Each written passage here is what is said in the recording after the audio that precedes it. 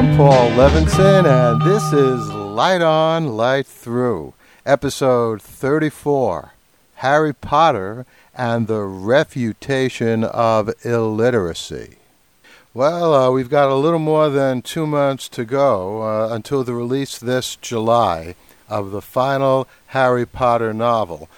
And I thought it would be a good time to once again proclaim what I've been saying ever since the first Harry Potter book broke huge some years ago, which is the extraordinary success of J.K. Rowling's books should shut down once and for all the absurd claim that we live in an illiterate age. Now, the sales of these 6 novels have been extraordinary. We're talking nearly 90 million in the United States alone, another 36 million copies in the United Kingdom, and that all adds up to a total of over 270 million copies of the first 6 Harry Potter novels sold worldwide in 62 languages, no less. And that includes Latin and Ancient Greek. That gives me an idea. Maybe in my next novel that I write, I'll have someone bring back a copy of Harry Potter translated into Ancient Greek and have a good scene with Plato reading it. But these novels here in our present age have been more than just bought and skimmed. I don't think I've ever seen anyone with a Harry Potter novel who has not been totally engrossed, bubbling and eager to discuss the most minute as well as the most profound points of the novel. Harry Potter's readers are not only legion, but literate, and highly so, and in fact far more literate than many people who are decades their elder. Not that this will convince the ghostly critics who lashed out at motion pictures nearly a century ago. For example, William McKeever, who in an early 20th century issue of Good Housekeeping wrote an article called Motion Pictures, a Primary School for Criminals.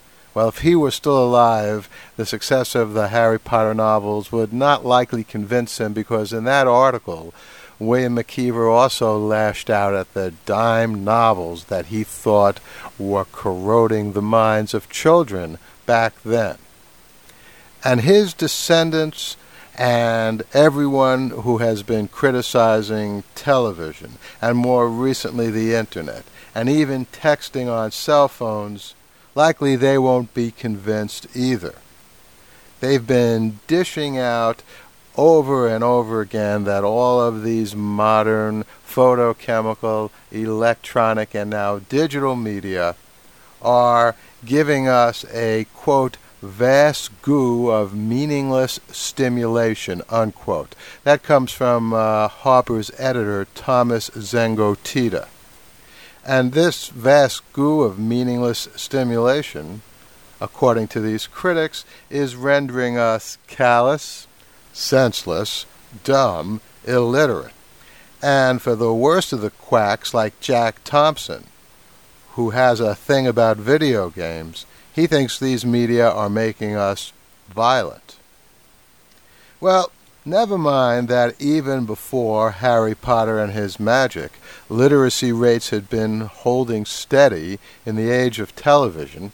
In fact, I often quote a study that was published, the results of which were published in the New York Times in the late 1970s, which show that reading scores in a town in Indiana, which were measured in 1945 and then again in the mid-1970s, well, guess what? They stayed about exactly the same.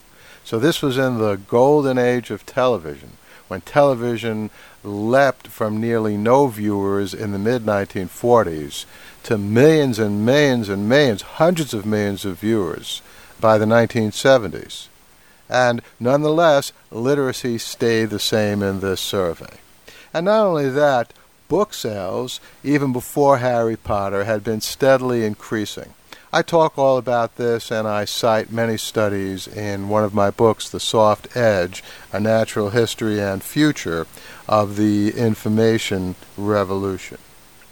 The proposition that photochemical, electronic, and now digital media are eroding our minds has always been an article of faith, subject to refutation by neither common sense nor hard evidence. So I guess for this group of critics, all the success in the world, even if the Harry Potter books sold 10 times the huge amounts they are selling, it wouldn't make a difference to them. But I'm looking forward to the beach this July. I'm looking forward to the copies of Harry Potter and the Deathly Hallows that will be on so many blankets in so many hands. And each will whisper to any fool who ever underestimated the power of the human intellect, to anyone who ever doubted the thirst for good narrative in every generation, in a chorus of millions and millions, you're wrong, you're wrong, you're wrong. The Light on Light Through podcast is proud to be part of the Blueberry Network. That's blueberrywithnoease.com. And now a word from our new sponsor, GoToMyPC. Communication theorists know that there are two kinds of information that we need to thrive in this world. One kind of information comes from the mass media, newspapers, radio, television. The other is information that we ourselves may create or write. Now, you can get the information on radio and television and the internet just about anywhere. So what do you do when you have some very valuable information that's on your home computer and you're out there traveling somewhere, maybe across town, across the country? Use GoToMyPC and you'll discover the power and freedom of the web. Try it free right now for 30 days with unlimited access. For this special offer, just visit GoToMyPC.com/podcast. That's GoToMyPC.com/podcast. You are listening to a Runaway Network podcast from RunawayNetwork.com.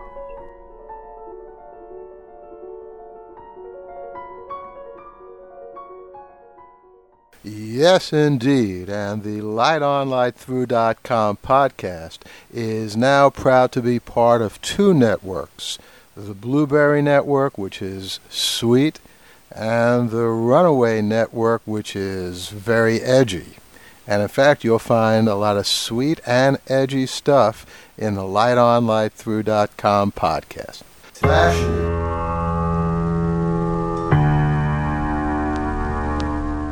Well, we just have one flash I want to talk to you about in this episode of Light On, Light Through. Have you been following what's been happening with the Ron Paul candidacy?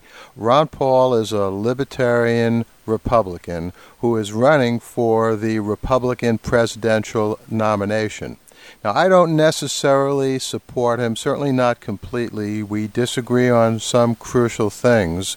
For example, as listeners of Light On, Light Through know, I'm in favor of much stricter gun control laws, and I think it might even be necessary to repeal the Second Amendment in order to achieve that.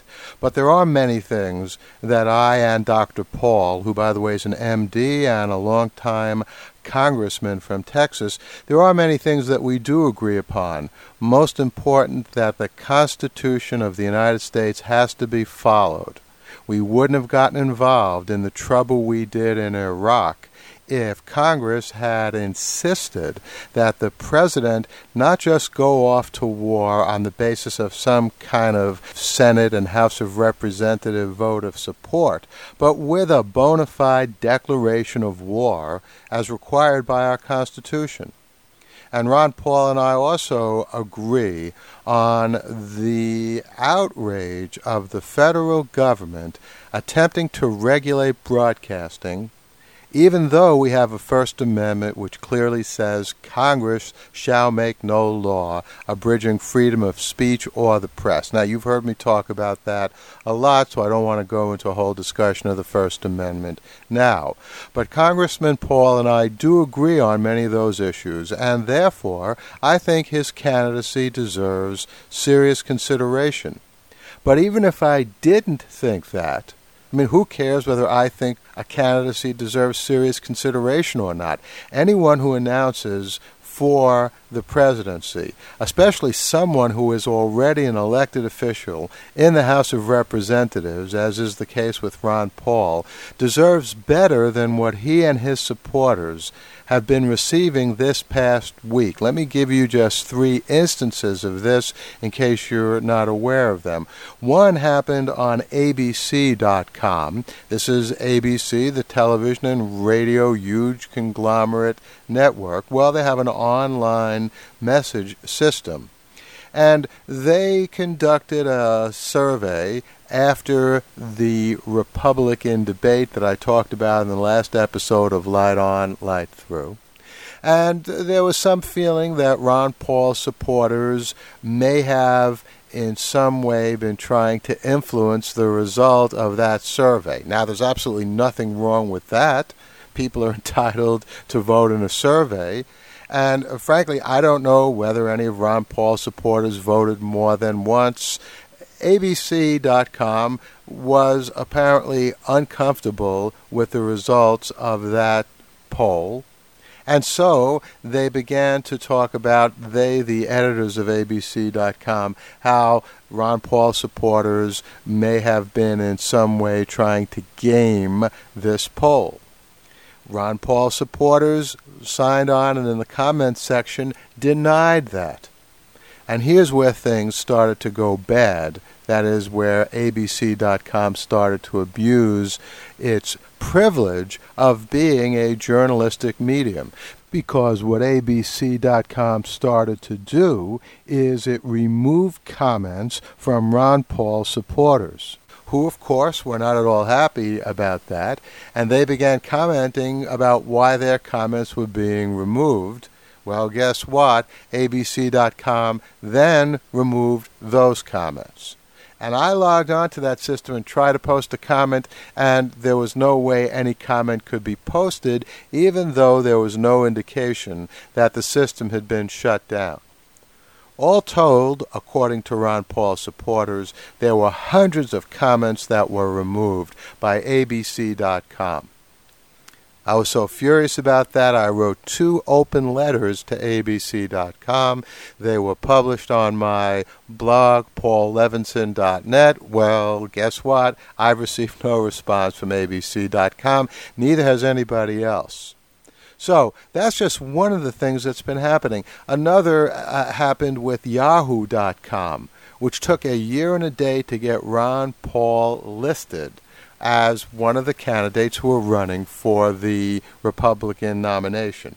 Well, maybe not a year and a day, but much longer than the other candidates. That's not right. And then finally, a much smaller system by the name of Pajamas Media, a really nice, cozy name of a system, but they certainly didn't act very nice and cozy to Ron Paul supporters. They also ran an online poll, and what they began to believe, that is, Pajamas Media, as they looked at the results of the online poll, which again Ron Paul supporters were doing, and Ron Paul was doing very well in this poll, well, Pajamas Media began to think that maybe Ron Paul supporters were voting more than once. There was no evidence that they brought forth about this. This was just a feeling that they had. Well, they again began talking about this and saying, well, we can't allow Ron Paul supporters to do this, again with no evidence. Then they claimed that they received an email from someone in Ron Paul's organization, and I won't mention the person's name because very quickly Pajamas Media acknowledged that they believed that the email did not come from this supporter and this official in the Ron Paul campaign. Well, good. So they acknowledged that. But then, not so good, Pajamas Media proceeded to publish an online warning to Ron Paul supporters that if they didn't stop doing this, that Pajamas Media would have no choice but not to include Ron Paul's name in any future poll that it conducted. Well, why would they not include Ron Paul's name in a future poll if they, Pajamas Media, acknowledge that Ron Paul's supporters certainly didn't send that email?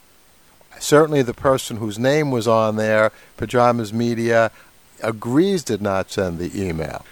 And so this, I think, is a serious problem in our media.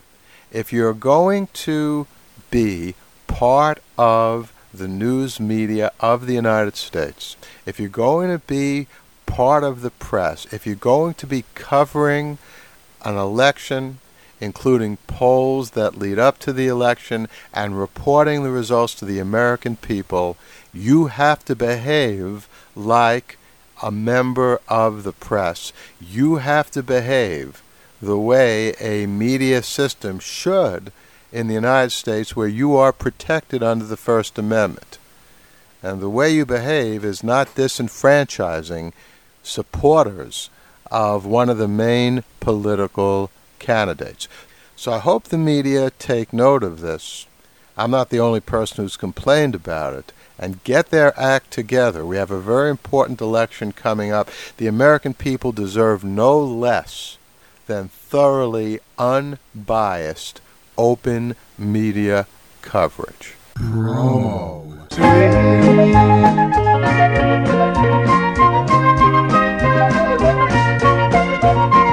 Hey, and you know what that is, baby, our promo suite. And first and foremost, as always, the MikeThinks.com podcast.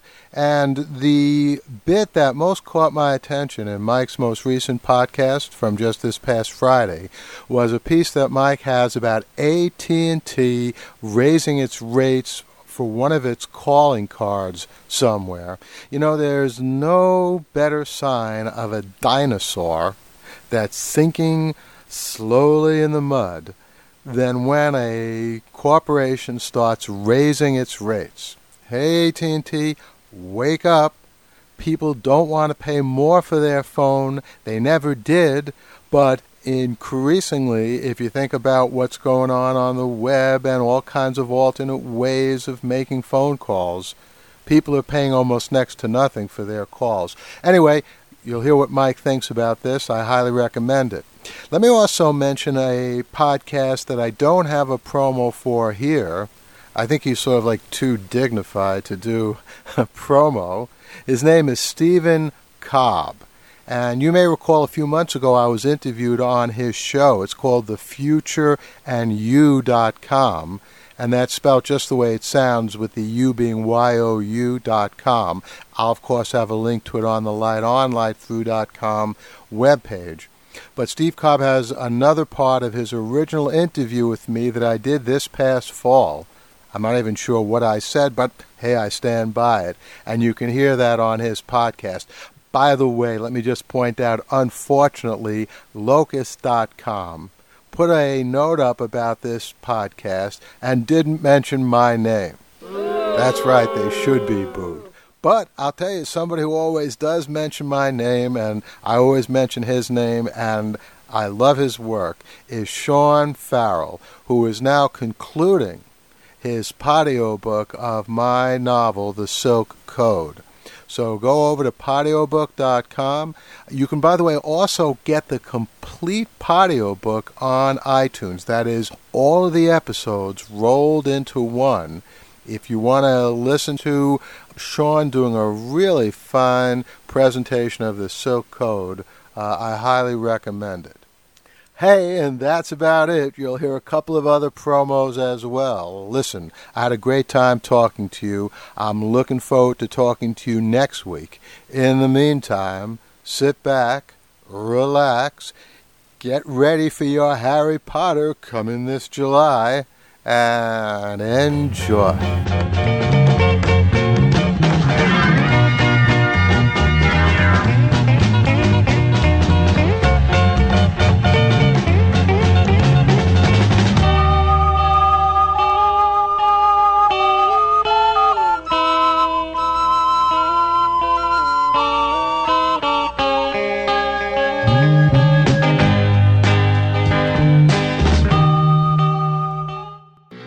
out the Mike Thinks podcast, www.mikethinks.com. News and current events with an opinion.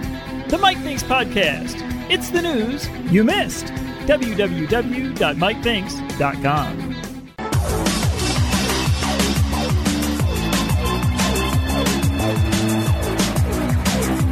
The Locus Award-winning novel by Paul Levinson comes to life in this free podcast novel. Journey into the ancient world, witness the wonder of ages past, and join Phil D'Amato in a struggle against forces both ruthless and unseen. Visit www.thesilkcode.blogspot.com to learn more about the author and the novel, and subscribe today at podiobooks.com.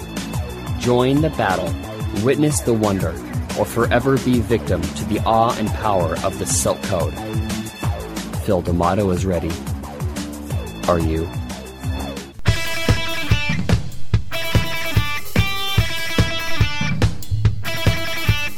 Punk Horror Podcast, coming to you every other week from Punk Horror Press, featuring The Punk and the Pastor, a movie review show featuring Gabriel Llanes and Stacey Campbell, and Author Red Fiction, featuring the best in horror and punk fiction. Don't miss it. Subscribe now at www.punkhorror.com.